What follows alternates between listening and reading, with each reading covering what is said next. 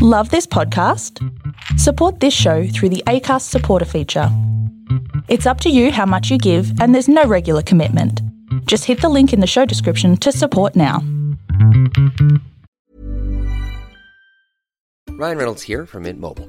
With the price of just about everything going up during inflation, we thought we'd bring our prices down. So to help us, we brought in a reverse auctioneer, which is apparently a thing. Mint Mobile Unlimited Premium Wireless. How to get 30, 30, bit to get 30, bit to get 20, 20, 20, bit to get 20, 20, bit to get 15, 15, 15, 15, just $15 a month? Sold! Give it a try at mintmobile.com/switch. $45 up front for 3 months plus taxes and fees. Promo rate for new customers for limited time. Unlimited more than 40 gigabytes per month. Slows full terms at mintmobile.com. When you make decisions for your company, you look for the no-brainers. And if you have a lot of mailing to do, Stamps.com is the ultimate no-brainer. It streamlines your processes to make your business more efficient, which makes you less busy. Mail checks, invoices, legal documents, and everything you need to keep your business running with Stamps.com.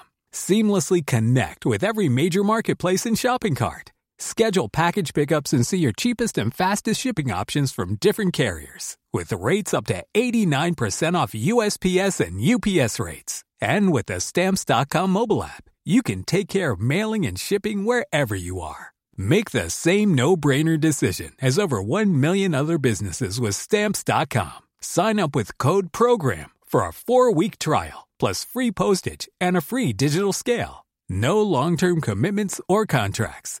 That's Stamps.com. Code PROGRAM. Lucas and Vincent were not in the mainstream of gay life.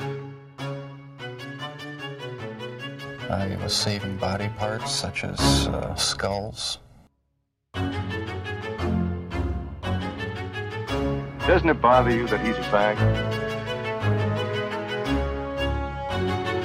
You have done me a great service. Now I must service you. The drugs were always a cry for attention, for somebody to pay attention to me before I, kill somebody.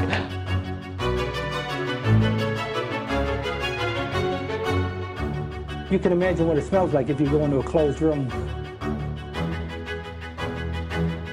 Something is trying to get inside my body. Yeah, she's female and she's waiting for you in the cabana. And you want to sleep with me. Buckle up, sodomites, and welcome to the Sinister Sissies podcast, your guide to true crime, horror, and everything man on man and macabre. I'm Jared, your master of depravity, staring at the beautiful face of my filthy little slave, Sam Hamilton. Thank you, Master. I will take beautiful. I'm glad that I have an allegedly beautiful face, because there's a face in the film that we watched for this episode, and let's just say her face goes from beautiful to not so beautiful by the end. That's true. I was wondering how you were going to tie that in. It's an interesting way of doing it. My slave is very creative. Today we're doing a film. We're doing Irréversible by Gaspar Noé, who I've learned recently it's Noé, not no. I've been saying no. Yes, look, me as an uneducated Australian bogan, I've been like, I love Gaspar Noé. Gaspar Noé. But, now Gaspar Noé. Now I'm, Moé Moet. Ah. This film definitely caused me an amount of trauma that made me feel like I was regressing as a human. So yes. Somehow it ties in with the Irreversible theme. Gaspar Noé is an Argentine filmmaker based in Paris. Who's known for a lot of some really great films that I like. I Stand Alone, Into the Void, Love, Climax. Climax would probably be my favorite. I bet you love Love. Yeah. Look, I like the guy in Love. The rest of the movie's a bit, yeah. What was it? Carl Glusman? Glusman. Anyway, his name? He's hot. Yeah, he is hot. You see his dick. That's why I like Love. See, I think Climax was his best film because it was... Yes, that's what I think. It was depraved, but it was still, it felt like it was within some sort of boundary that you could recommend it to people. This film... Oh, Irreversible is not a recommending film. I was going to watch this film. Okay, so I've got a guide I'm a bit, infatuated with right now. And we walked under an underpass, which is relevant to this film. And I was like, oh, I've got to watch this film for my podcast that I'm doing. Maybe we could, watch it together. And I'm so fucking glad that we didn't watch it together, because I don't think we'd be seeing each other again. No, it is on the top of many most disturbing films ever made lists. I don't think it's quite that level, but it's still a very disturbing movie. before anyone says anything about this not actually being a gay film, let me make my case briefly. We do homoerotic horror. This is a horrifying film, so I'm going to tick that one off there. Okay. And a large segment of this film, I reckon about half of this film, is to do with a gay character and gay-related themes. Well, and there's a gay sex club features very That's what I prominently. mean. So that's the first half, and then so a large proportion of this film is homoerotic. So I'm willing to say that it falls within it.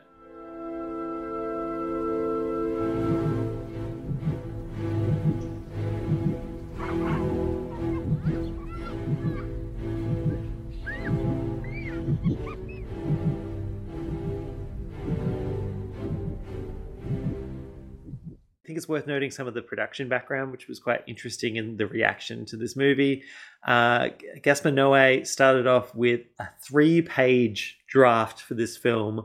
All of the dialogue was improvised, and a number of the scenes were improvised as well, including the most controversial scene. So I think it's going to be interesting when we get to that to talk about some of the background there. I just remember how controversial this film was when it came out, because I think it only played... There used to be this theatre in Victoria called the Lumiere, or I'm probably mispronouncing. I feel like that might have been the only place Irréversible played. And it probably played illegally because it was banned in Australia for a period of time. Well, maybe it came out here a couple of years later or something. Maybe it got reclassified. I don't know. But I remember reading this no-star review in the Herald Sun of all places. Yeah.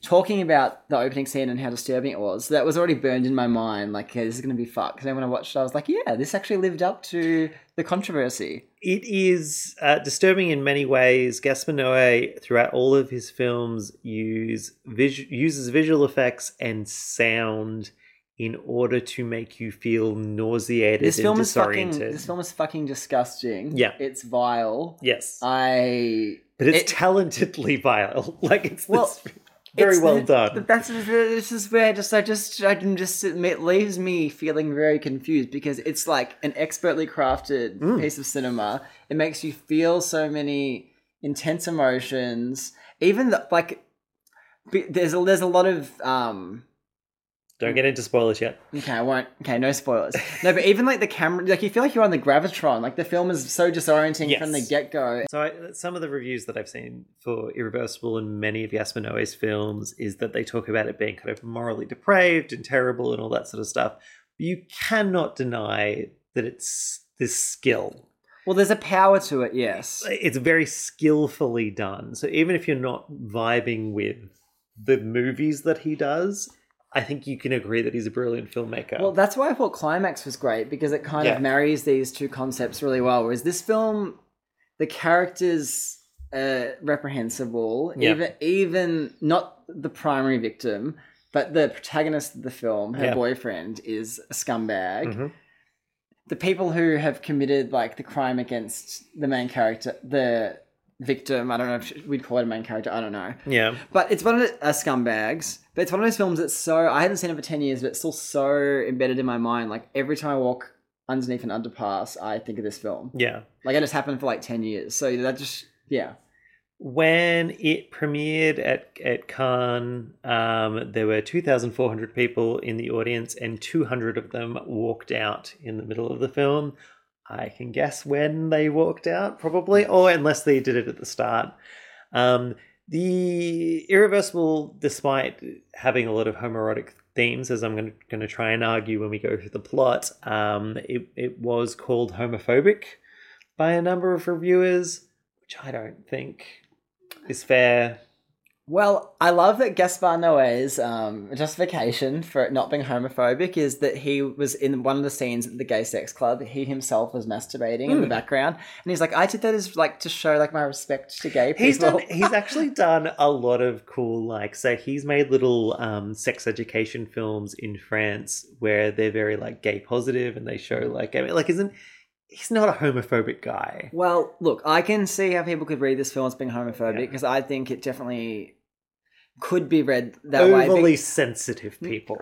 I think what people are missing is that the characters in this film are all like sort of morally reprehensible people in one way or another. Yeah. So there's a lot of homophobic behavior and language going on, but it's not.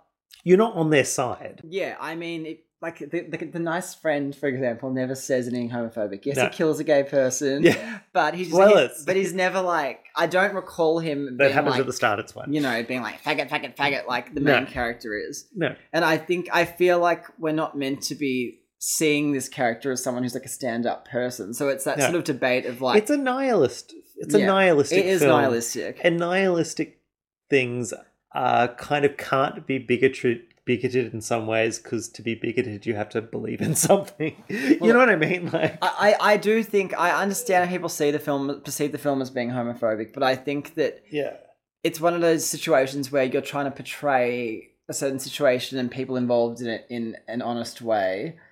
And it doesn't necessarily mean that that's what the film is saying. You know what I mean? everyone's a scumbag and life is pain and life is terrible. That's the ethos of this film. I would wholeheartedly agree with that, yes. So if all of that sounds great to you, I recommend checking it out. It is on Shudder, if you have Shudder. Just don't watch it if you're in a great mood. I feel like this might crush your party. I mean, what's a comparable movie? I mean, there are certain genres of horror films that are just designed to make you feel like shit. So, Salo, 120 Days of Sodom is a great one. Love that film. A Serbian film. See, I've never seen a Serbian film, but I've seen clips and read about it so extensively. I feel like I've seen it and don't need to see it. It's a better made film than you think it's going to be. What's another good classic? I mean, even Last House on the Left. Last House on the Left, though, is at least... I thought it's that same like nihilist gritty. Yeah, I think it's a very comparable film to this, actually. Yeah. All right. I think that's enough trigger warnings Yeah. across the board for this. If that sounds interesting, check it out, because we're about to get into spoilers.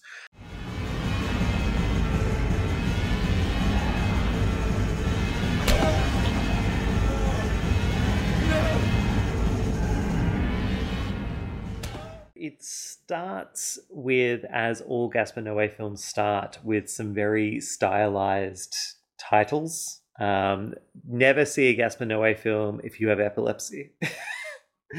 No, I actually hid under my covers when I watched it because I was scared it was going to induce a seizure in me. It's really, all of his films do this thing where they use the flashing lights. I've got to say, it's definitely blurring like what's like actually allowed in terms of... What do you mean? Because I think I thought there was like a limit of like... are you limited in what you can do? Because he times the flashes as well with a particular like audio movement, and so I think it just fucks with your brain. It really fucked my brain. I felt like I had to hide. Like I actually did. You do feel like you're going to have a seizure every time you see a Gaspar Noé film. So he starts off with that, and the tiles themselves are twisting and turning, so you can't read them properly. By the way, in terms of the first shots that we see in this film are a camera going into an apartment and then down to a car park and then back, and it's this very twisty camera movement, which Gaspar Noé has admitted that he did a shitload of cocaine in order to conceptualize and undertake those camera movements. I mean, even the character behaviors in the film, it's got a very a very coke rage sort of elevated sort of feel to it. The first proper scene that we see is of a man in an apartment. It is the character, the butcher from Gaspar Noé's film I Stand Alone. Have you seen that one? I haven't seen it, no. Look, it's equally gross and disgusting. Well, he fucked his daughter, according to what we learn here. So. Yeah, so he also murdered... I don't want to spoil I Stand Alone. I'd recommend checking it out if you liked Irreversible. They have a conversation about the history that he had, and he contemplates killing himself. We then shift the camera downwards to seeing a whole bunch of police sirens, and we see one of our protagonists, Pierre, played by Albert Dupontel. I'm going to assume it's that. Albert Dupontel, who's been put in handcuffs. And we also see Marcus, played by Vincent Cassel. Vincent Cassel. I've seen him in a bunch of things. He's being put into a stretcher because he's injured. We also see these two gangster guys throwing insults at them. And we see that somebody has been murdered. So I kind of like, we start with the aftermath. So the whole point of the film is, why did this horrible fucking thing happen? And you figure out as you go along. We cut to the next scene, which is Marcus and Pierre going through this gay club, which is wonderfully called The Rectum. Interesting note here, it is a real club. Oh. So what you see at The Rectum, it looks terrifying and claustrophobic. There's this multi-level gay S&M club, which is very narrow at the same time. So I saw interviews with people about filming in that location. They were very claustrophobic. So it's a real gay club in Paris called Club Banque. Club Banque, I think is how you pronounce it. And we see Marcus running through this gay club trying to find Le Tenière. This is the bit that is arguably homophobic, where I think many people perceive as homophobic. Marcus is running around kind of assaulting and accosting the various people at the gay S&M club. When they eventually find the guy who claims to be Le Tenière. And I love that we don't know if he's the right guy. I don't think, is it ever confirmed that he's the right guy? Well, we know in the end that he's the wrong guy. Oh, that's right. Yes. Yeah. Because he's with a guy who, spoiler, is Le Tenière. Mm. And yeah, the camera sort of like pans to him. So we know he's got some significance, I suppose. Yes. And we find out as the film goes in reverse that, yes, you killed the wrong man. They start accosting a guy who they think is Le Tenière. Originally it's Marcus kind of bashing him. Marcus ends up getting his arm broken, and in response to that, Pierre gets a fire extinguisher and beats in the guy's head in a really graphic, although not the best effect in retrospect. Some of the CGI in the later bashes hasn't aged that well, No. but it's still a very because I think they start off with a prosthetic on the guy's face, and then they switch to a full dummy at some point. It's a little bit obvious. Yeah, they had to incorporate more CGI than they wanted to because they thought the dummy looked fake. Yeah. But yeah, it is still a very confronting. It's brutal. Brutal. It's fucking brutal. Yeah, I'm trying to find the words for it really, but it definitely wakes you up. Mm. So it essentially gets to a point where his head's kind of inverted in. Yes, his head is a pulp after like 12 or 13 hits. Yeah.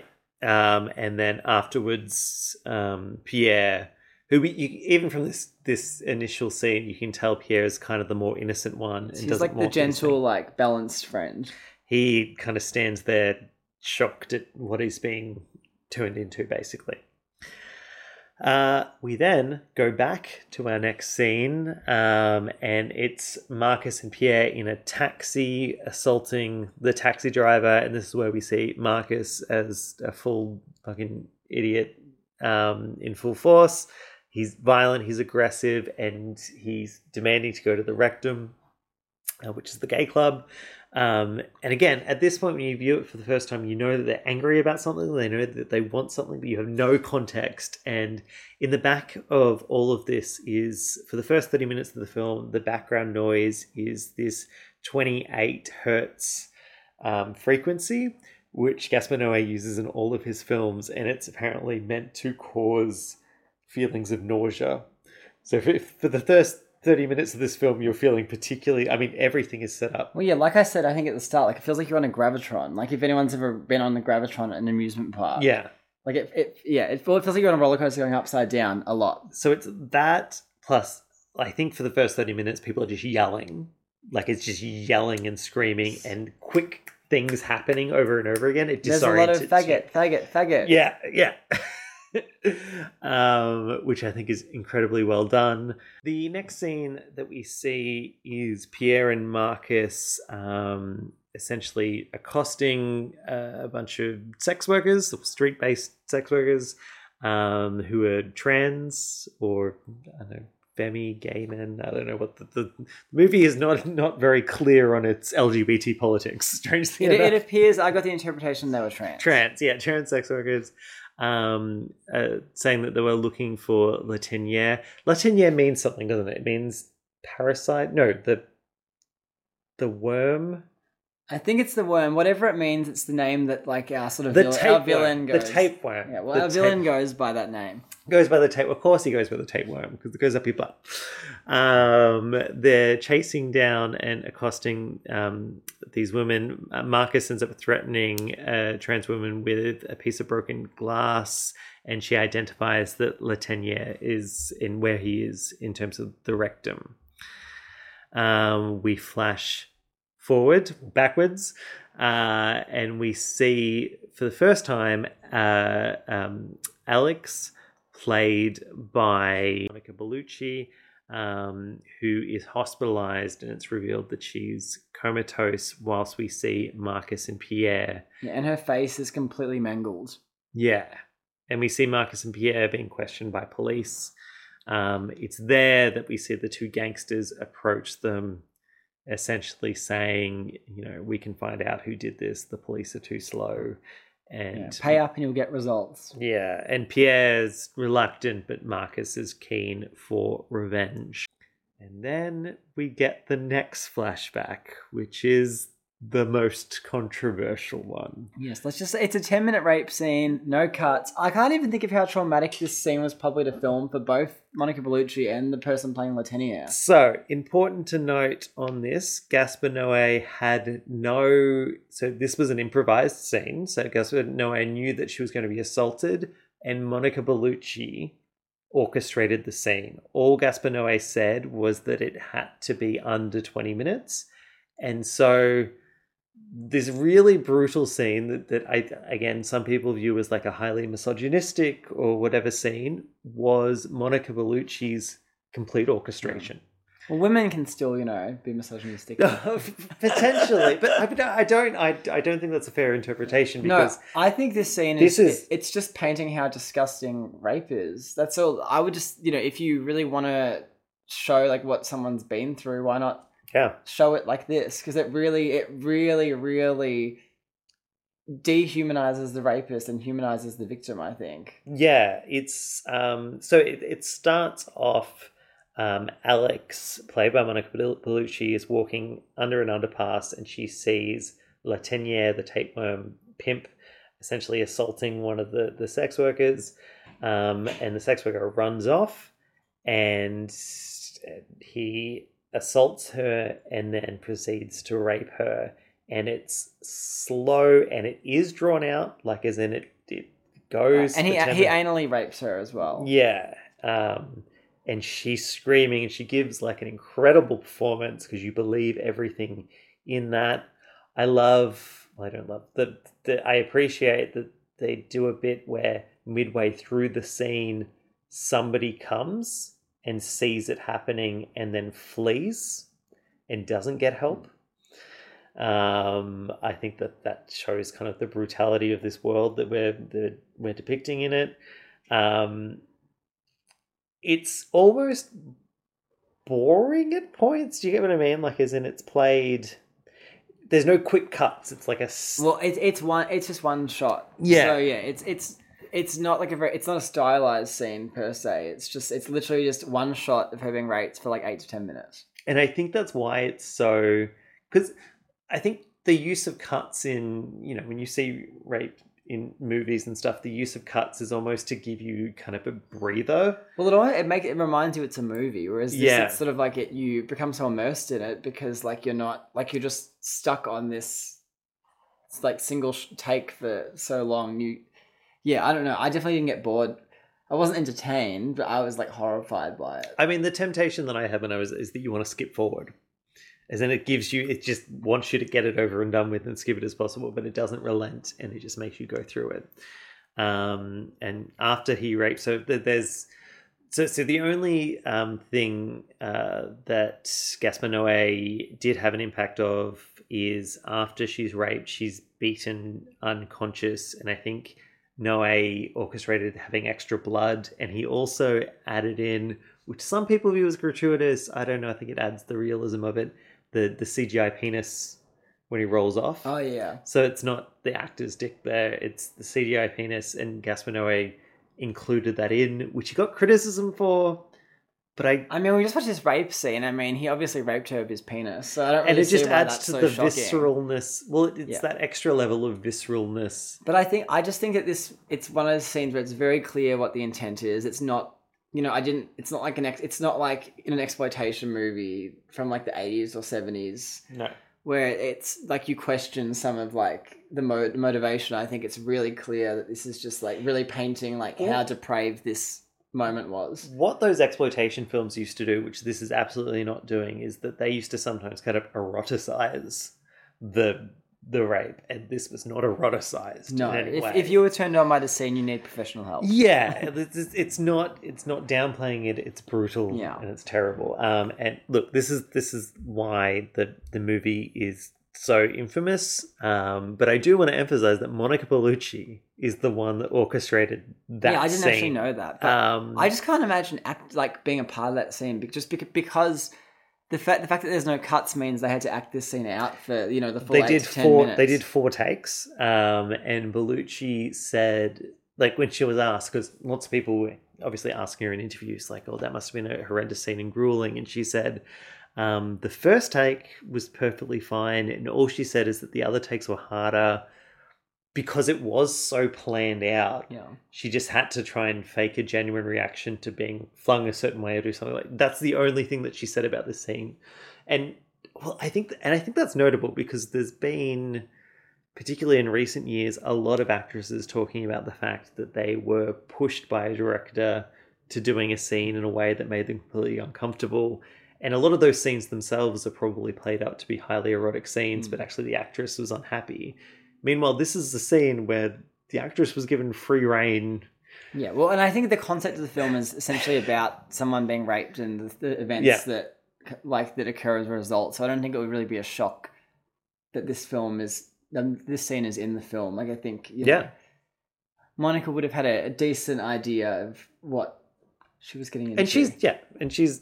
I imagine if she was uncomfortable with the scene, I mean, she's the highest billed actress in this movie, like the highest billed actor in this movie.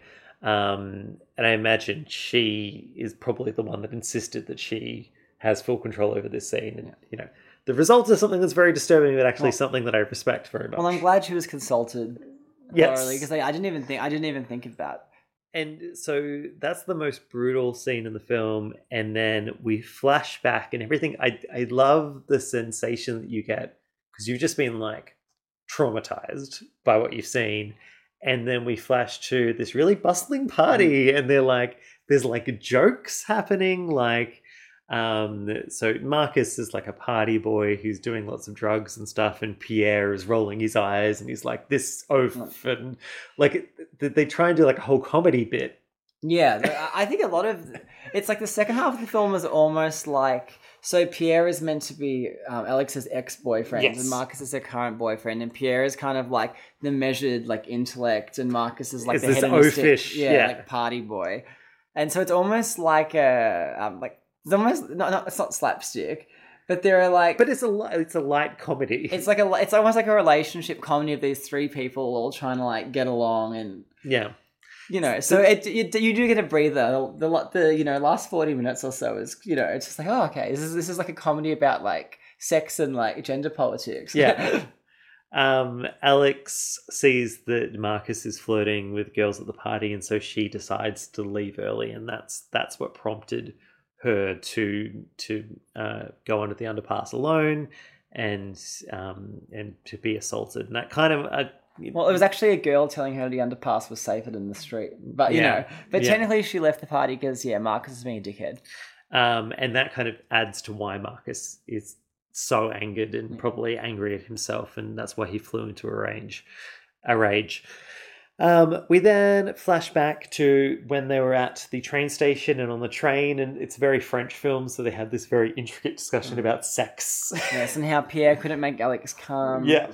Because Pierre was too concerned about pleasuring her and didn't think of himself. And Alex said sometimes she just wants a guy to let go. Was it? She has a whole line of sometimes women find pleasure in the pleasure the man feels and stuff, which is kind of this weird. It was just this creepy foreshadowing, I suppose. We already know what's happened, but it's the kind of exchange that you get in like a Godard film or something like that. Kind of light gender politics, like nothing serious. Yeah, they're all laughing about the different sexual outlooks, etc. Yeah. We flash back to Alex and Marcus just after having sex. And it's worth noting in this that Monica Bellucci and Vincent Kessel were married.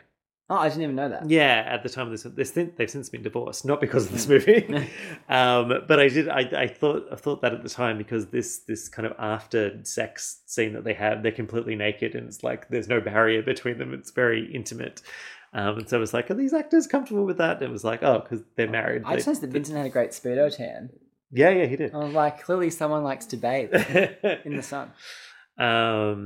Alex takes a shower and then uses a pregnancy test in which she finds out that she's pregnant and she's very excited about that.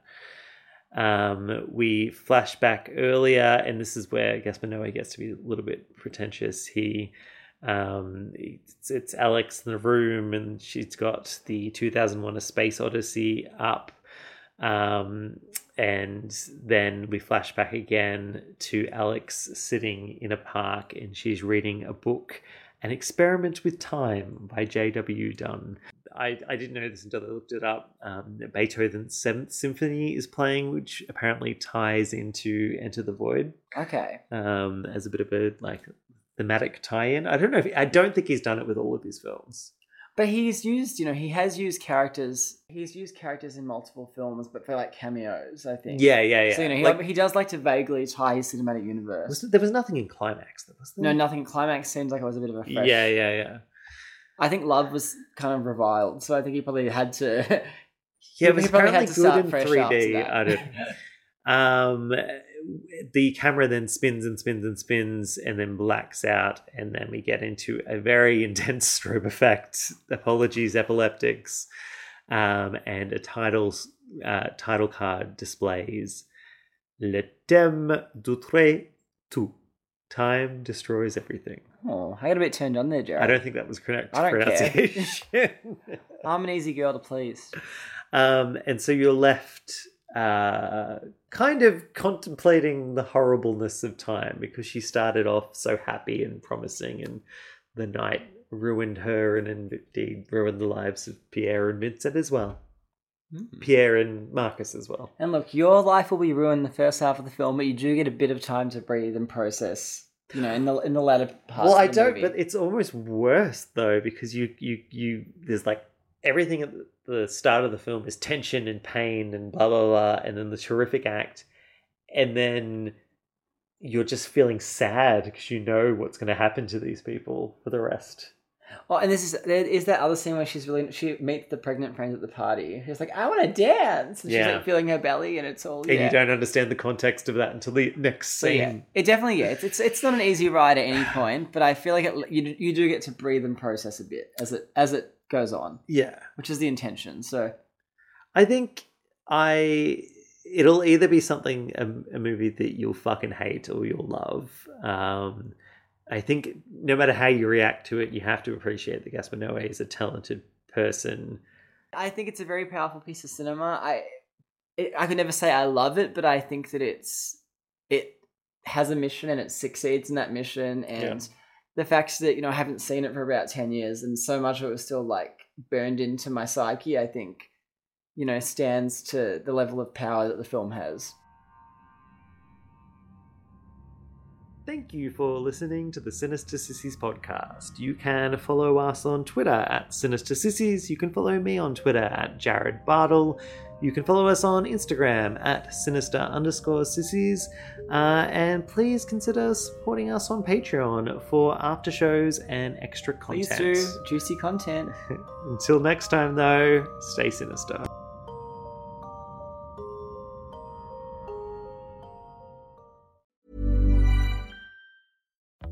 Life is full of what-ifs. Some awesome, like what if AI could fold your laundry? And some, well, less awesome, like what if you have unexpected medical costs? United Healthcare can help get you covered with Health Protector Guard fixed indemnity insurance plans. They supplement your primary plan to help you manage out-of-pocket costs. No deductibles, no enrollment periods, and especially no more what-ifs. Visit uh1.com to find the Health Protector Guard plan for you.